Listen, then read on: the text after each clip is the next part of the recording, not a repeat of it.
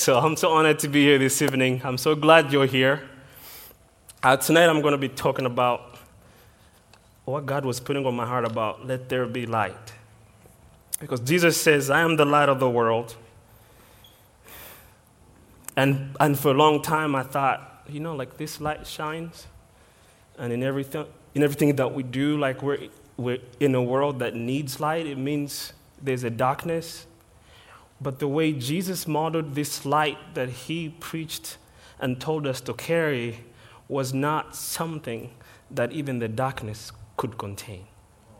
Every room that he walked in, if there was a demon, something manifested. If there was a sickness, something happened. So I began to ponder. I was like, how am I the light of the world in this world when I walk into situations and I feel depressed instead? I carry things I should not be carrying. I'm depending on this generation of things. You know what? My parents suffered with that, so I know why I have it.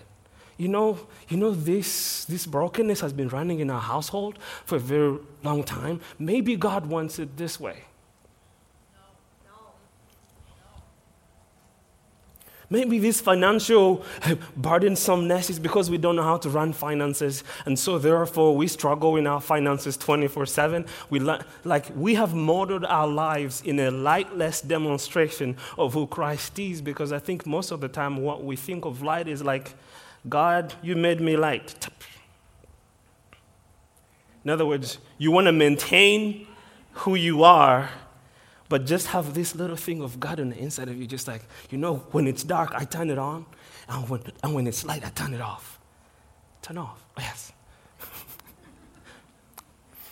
And I want to tell you today, maybe, and I'm convinced, that's not what God intended.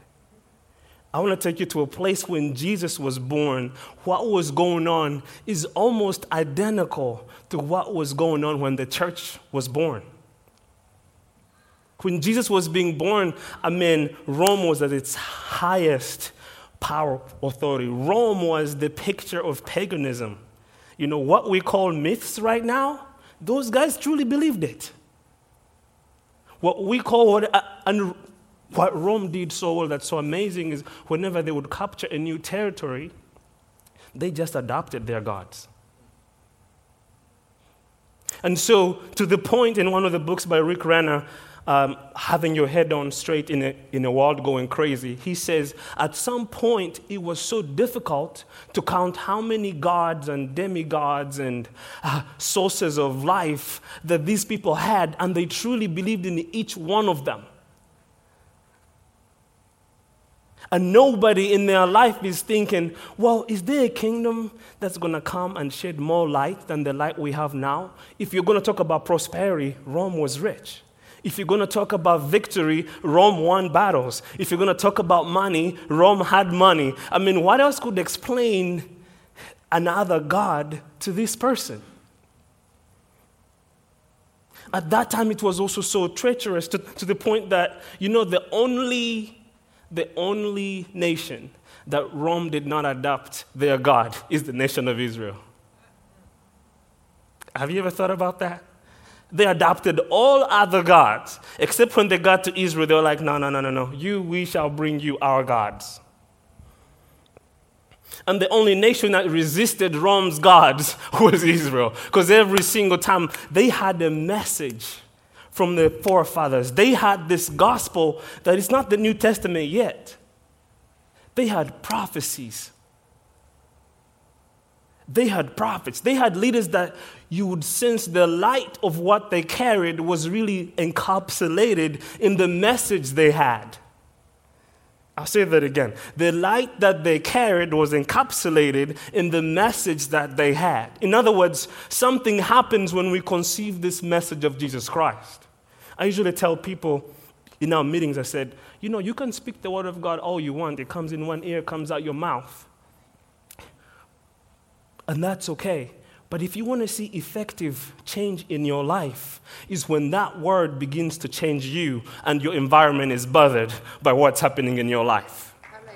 You remember, it's like there's something happening in his life, in her life, that I need to get identified with. And this is what is happening with the Israelites. Can you imagine people who are walking in the wilderness and manna is falling from heaven? All the neighboring countries are concerned. There's a group of people, they're not that many, there's a few of them, and they have this God who makes things happen for them. They conquer nations, but they don't have weapons. They walk on dry land in the middle of the sea. They have a fire by night. They have a cloud by day. In the middle of the desert, they find drinking water. This is the God who's proving that there's a message I have sent. And every time they murmured and lost the message, they had Moses who would go to God and say, man, I know they don't believe, but because you are God and you're merciful, do this one more thing. And I'm asking you today, is this message bearing light in you? Because if you think about it, the Roman people had a culture, had an imagination, worshipped, studied, and gave their devotion to their gods. Every area that they went to, they were meant to destroy anybody that did not believe. They used muscle, appearance, presence. And here comes Jesus as a little baby. No army, no muscle, no money. But what he carried was the message that was transforming him and the environment around him. He could speak to spiritual things within people, and they will begin to change them outwardly. What am I saying? The light that I'm calling the light is something that other people will see in you because it's affecting you. I think the greatest tool of the gospel, even in the New Testament, is people saw Christians and they said, we want to be like them. There was a man who was following Paul around saying, can I pay for this gift that you have? How much can I give you? I mean, you read throughout the book of Acts, there's people who are saying, now Paul has become a god. He was at the island of Malta when he was beat by the viper, and they wanted to worship him. And he's like, no, there's a message that I have on the inside of me. Can you imagine at the inception of Christianity, what people had first was not the message. What people saw first. Aren't those the drunk people? How can they be drunk in the morning? The next thing they had, they were speaking tongues. And they were speaking these languages. And then I'm like, here is a world outside of Christ, hearing what Christ is doing in a room. And they start gathering outside this room. What is going on in there? I mean, if they're drunk, where are you staying? If they're speaking your language and you understand what they're saying, there's something that is making you stay more than what they said. You want to see who's going to walk out of that room. Were they a bunch of kids? Were they a bunch of adults? And to me, that's why I want to say here, here's the first moment this thing happened. There was an interpretation of tongues by people who were not even anointed for them. Because they first said, we had them, they were speaking in crazy languages, and then the next verse says, and they were speaking in this language, in that language, and we had them speaking these things. By the time Peter comes out of the upper room, people are just waiting for, we know what happened to you, and we can see it. Now share it with us. Is that how your prayer closet feels like when you come out? You know, I see these things on Facebook where they say, I went to my prayer closet, I was like a rabbit, and then I came out as a lion. It's like, I'm getting the mental picture. But is that really what's in your heart when you go to meet with God? Is that the strength you're drawing? Because you cease being this thing that's just standing there with this little light. This shape will never change. But what happens to us is this new life comes into us, and that life begins to deal with all the philosophies and fallacies that we have grown up in. Because I grew up poor, I'm supposed to stay poor. Because my parents are like this, I'm supposed to stay like this. You have to start breaking those from within before you can break them off of somebody else. Come on. And thank God for the grace of God that sometimes even when we pray and we're dealing with things, we see other people getting healed. You're like, yeah, that happened, but what doesn't happen every time? And Jesus comes on the scene, and he's not even interested in doing the miracles. He does less miracles than Moses did. He doesn't part the seas. He doesn't do what the world will call incredible. And he comes and says, you know what, the way I'm going to be the best light for them is I'm going to hang on the cross. And I'm going to die. And I'm going to rise again. And I'm going to adopt them in the family. I'm going to make them my father's kids. And what is mine is theirs, and what is theirs is mine. There's no other greater sacrifice of any kingdom or king of this nature that transformed people's lives without equipping them with tools of manipulation, with tools of muscle, with tools of getting attention. Here's what was going on during the book of Acts. And this is some of the things I try to study how Christianity began. And I try to pay attention to how it's going. Because now I find myself in a world where we declare to be believers, and when we walk into situations, our message is gone. We just be like, well, I don't know what's going on with you. Maybe God wants you to be that way. Because we're afraid if we say something that does not happen, then we will be embarrassed. I'm learning these moments of discovering, David, there's something you don't have. If you don't have a word for this situation, get back to the word of God. If you don't have something to say, keep your mouth shut. Go in your prayer closet and say, God, I ran into a situation today and I didn't know what to say. Are you really a provider? I remember there's a story in the Bible where there's a famine in Israel, and they're calling Elijah in to come in and help if he had a word from the Lord. And then he tells them, this time tomorrow, there's going to be enough food that you won't be able to contain it. And one of the generals comes and says, I don't know what you're drinking. I don't know what Kool-Aid you're drinking, but the way things are right now, it ain't going to change in one day. And then Elijah says, you will see it, but you won't partake of it.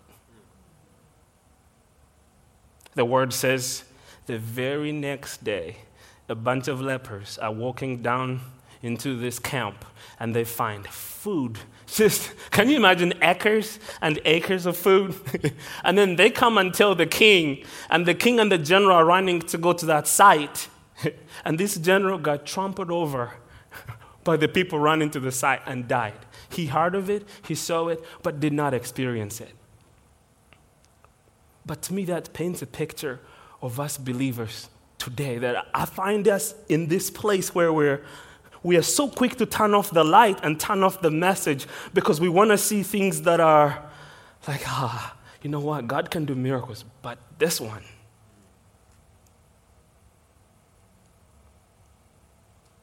You know, when God in heaven chose to shine his light into the earth, what did he do? He spoke it in Genesis.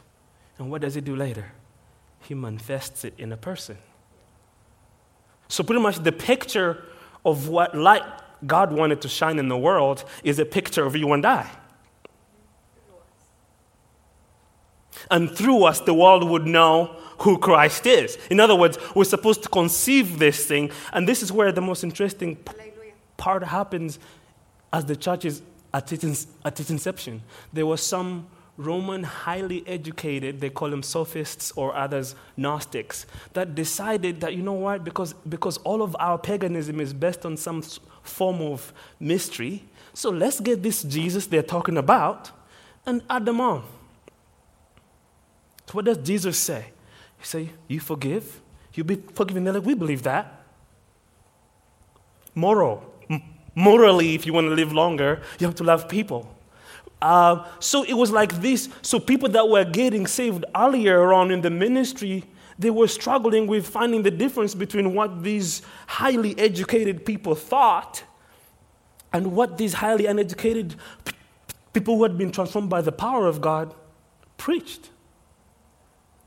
But there's something that happens to the people that may have known less because of the Holy Spirit at work in them, that God gave them gifts, prophecy, words of wisdom, words of knowledge. I mean, they were saying things that otherwise even the smartest and the wisest would ask them, how did you know that? And I think this is God saying that, you know what? I just didn't give you the light so you can go stand somewhere on top of a mountain and just turn it on. I gave you this ability that you can be contagious with this light. There's people walking in darkness every day. I mean, this thing was burning through me because I remember not too long ago I got COVID and I was home and I'm just sitting down, couldn't even read a book. It's like I'm so fatigued, my eyes are like rolling out, temperature was so high for the first 2 days. And I remember just saying, God, this light that I preached to everybody, this gospel that you give me, does it do the same power in me? I said, have I conceived this message in my life? Because if it's not changing me, then I need to get back in the closet. I need to understand what it means to be a child of God all over again. I need to understand what it means to proclaim, to go through things. And I remember as I started meditating on that, I started getting strength. I was down for 2 days. The third day, my wife was like, you're supposed to be in bed, you know. I said, no. If I stay in bed, then I don't believe what I believe. I need to stop fighting for what I believe because what? Something is big. And then she's like, you were not talking the other days. You were all quiet. You didn't want nobody saying anything. I said, tell the kids to play. Let them do whatever they want. But he'll give you a headache. No, I'm okay.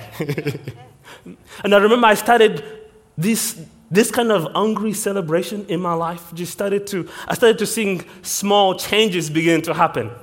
In 2 days, I was like no temperature, no headache. I was eating. And I was like, okay, God, now help me understand what is happening because had I missed it this whole time? And this is when these things started happening to me. And this is what God said. The word of God isn't for debate or rebuttal. Study it until it changes you to the world you live in. I'll say that again. The word of God isn't for debate or rebuttal. Study it until it changes you to the world you live in. And we see this happening. I want you to go with me to Isaiah chapter 32, verses 15 to 20. Until the Spirit is poured out upon us from on high, and the wilderness becomes a fruitful field, and the fruitful field is counted as a forest.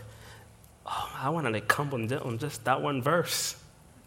So what is making the difference about this prophecy that Isaiah is preaching to the people of God? He said, what? Everything that you have may be going great.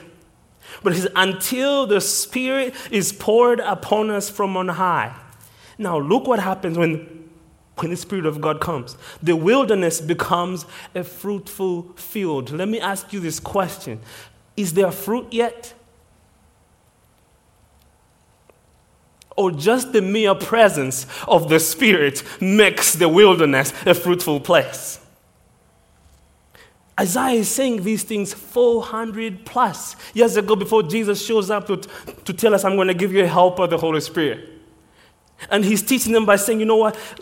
The people that receive the Holy Spirit, automatically you are a fruitful field. And the fruitful field is counted as a forest. There's no trees yet.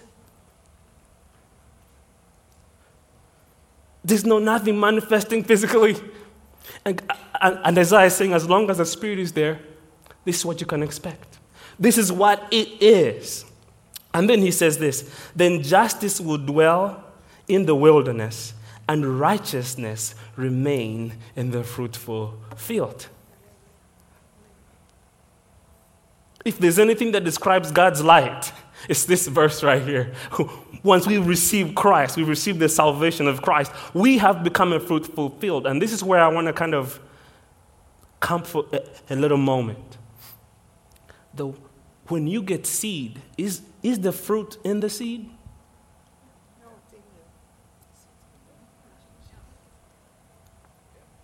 The fruit, isn't it? Can you harvest the fruit from the seed? Really? Think about it for a moment. When you get the seed, the fruit is in the seed. But can you harvest the fruit from the seed? This time in between this thing, right? You have to water. You got to put the seed in the ground. So what he's saying here is there's already seed in the ground. He's saying the word of God has already been sown. And I said the next step, one thing that amazes me about a little bit of the science that I've taken is I've never had anybody explain what happens when you put a seed in the ground. They always start with you put the seed in the ground, it dies, and the shoot shows up. No one explains in detail what happens when the seed is dead. That transitional time hasn't been defined by science based on the little that I know. But if the ground is benefiting what the seed has put in, I think the very key piece of what Isaiah is saying is the Holy Spirit comes into that mixture and begins to reveal the truth of the seed into this field. And when I'm saying these things, I want you to understand that you are the field God is talking about. And when this word of God comes into your heart, even sometimes you may not even know that you have just received the word. But because of the Spirit of God in situational moments, the Spirit will start driving you to certain places of your word. And you begin saying, I've read this before, but it did not make this sense. I've prayed this prayer before, but I did not understand it this way. What God is saying is you are a fruitful field. If God needed a man to bring us closer to himself, what do you think he needs now to bring the world back to himself?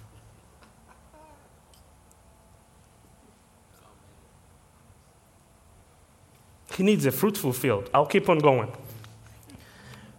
The work of the righteous will be peace, and the effect of righteousness, quietness, and assurance forever. I want to ask you a question.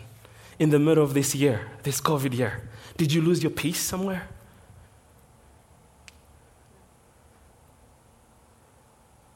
I was talking to the worship team again. I said, you know what? If we're not writing music in this season, then whatever we write after this season is because I feel so good. I just want to write a song. We have been given so much time to stay in God's presence, stay at home, hear God's voice, write things down. This is the season. This is a season to be like, God, is what I believe making sense for the world that I live in? Am I a light to where I live? And maybe that's the kind of peace this thing talks about. Verses 18, it says, my people will dwell in a peaceful habitation, in secure dwellings, and in quiet resting places. Though hail comes down on the forest, and the city is brought low in humiliation. Verses 20, blessed are you who sow beside all waters, who send out freely the feet of the ox and the donkey.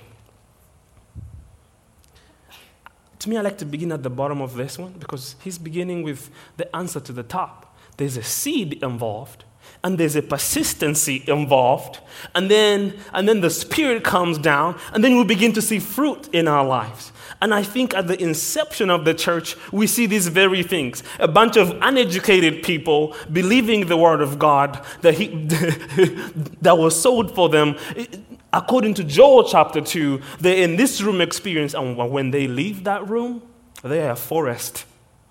And everybody can see, man, those guys are fruitful. The smartest people in the world are like, how can I get what you have? You are in the same opportune time today like those guys were from the upper room.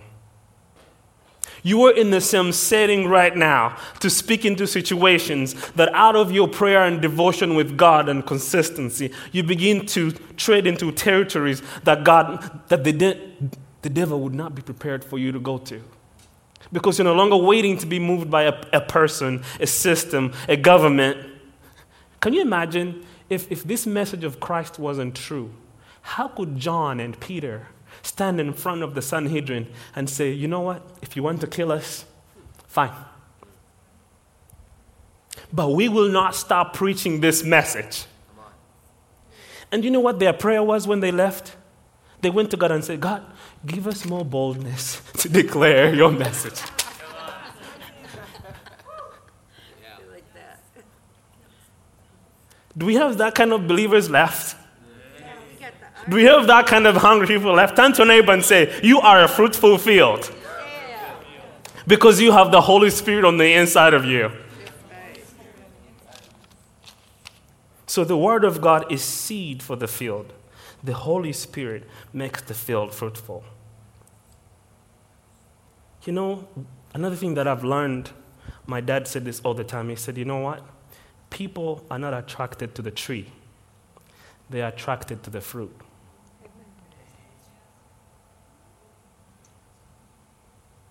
When you see the tree going through seasons, well, in America, you don't see this so often.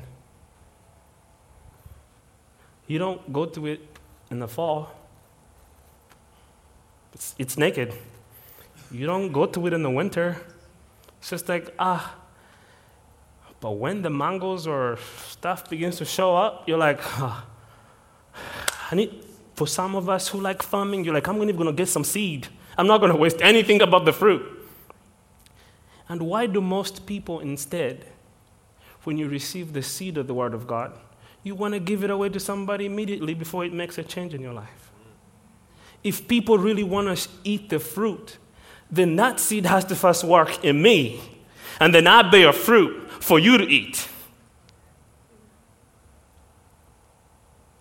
Have you found yourself in those categories before? Because I have. I've had a good message and Pastor Dwayne has preached or whichever pastor is, and I'm so excited and I want to go share it immediately. Like, you know what? This was so good. I need to tell you about it.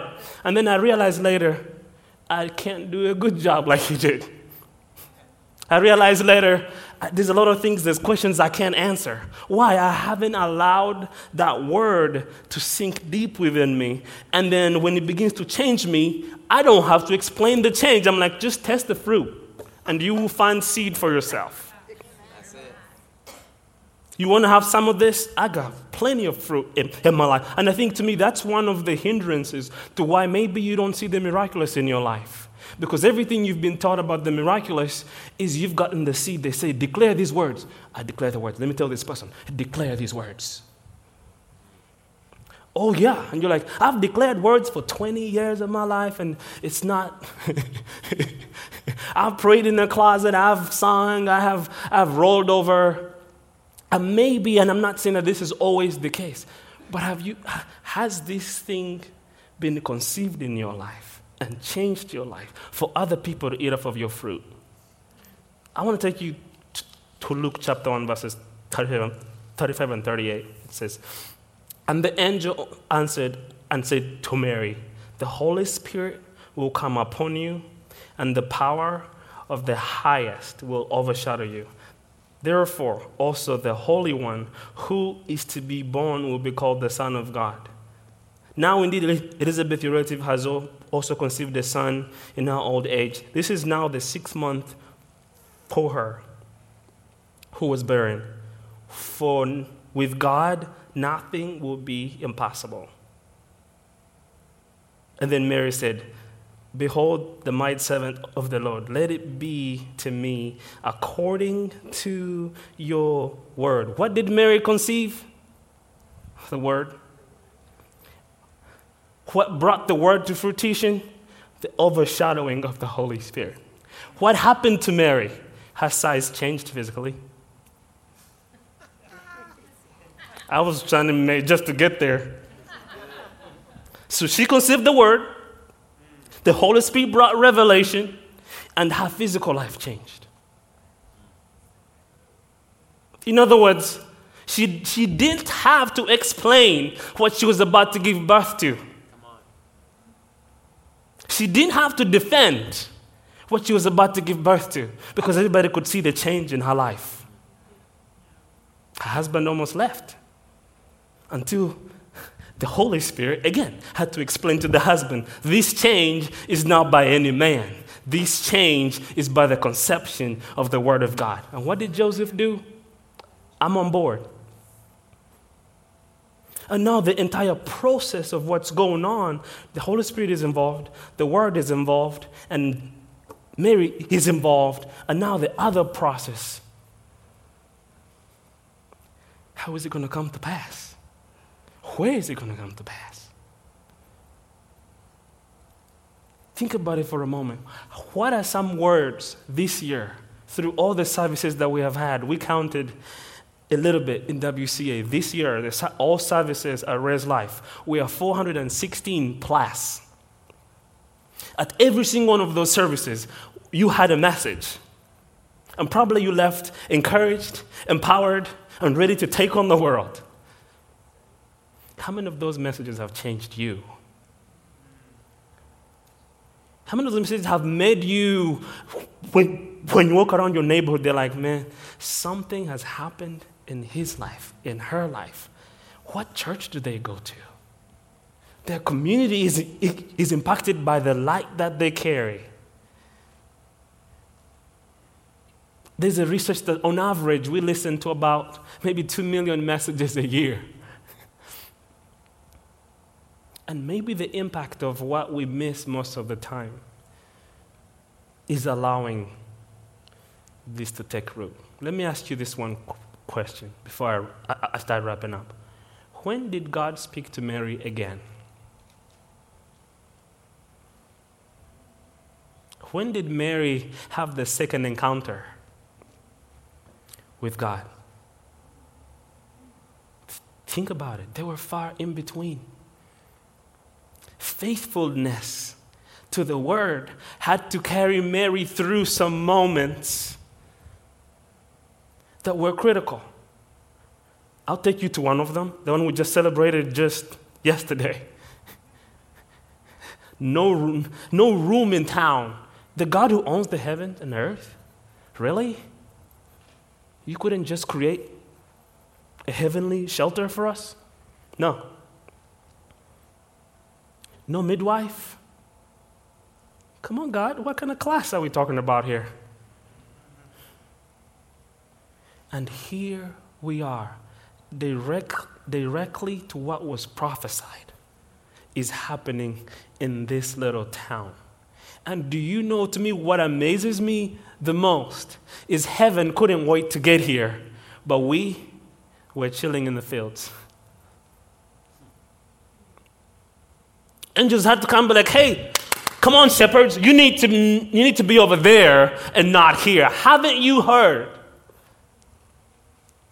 In other words, this message has been around. It had been in their temples. It had been probably in their houses. Scrolls were there. People knew the prophecies. That's how the wise men knew about it. And here we are at the exact moment it's happening. No, they hadn't conceived the message. It was a regular day for them.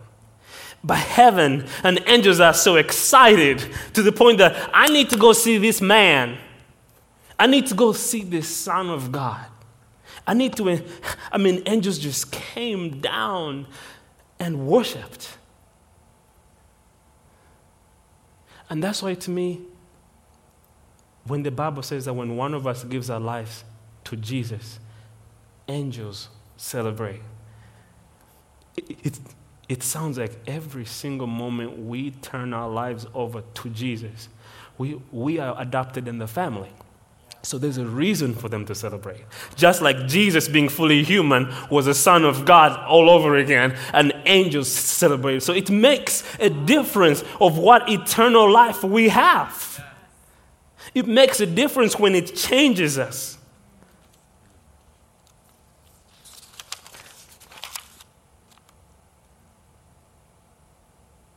Acts 10:44, I'm going to wrap up with this. I have about 50 minutes left. Acts 10:44. While Peter was speaking these words, the Holy Spirit fell upon all those who heard the word. Again, Holy Spirit, word. And those of circumcision who believed were astonished. And as many as came with Peter, because of the gift of the Holy Spirit, had been poured out on the Gentiles also. For they had them speak in tongues and magnify God. I wish I had time to break this down further. So at first they even thought that this gospel they had was just for them. This gospel that had changed them was for them. And they're thinking, they had already put this limit on what this gospel could do. And you say, you know what?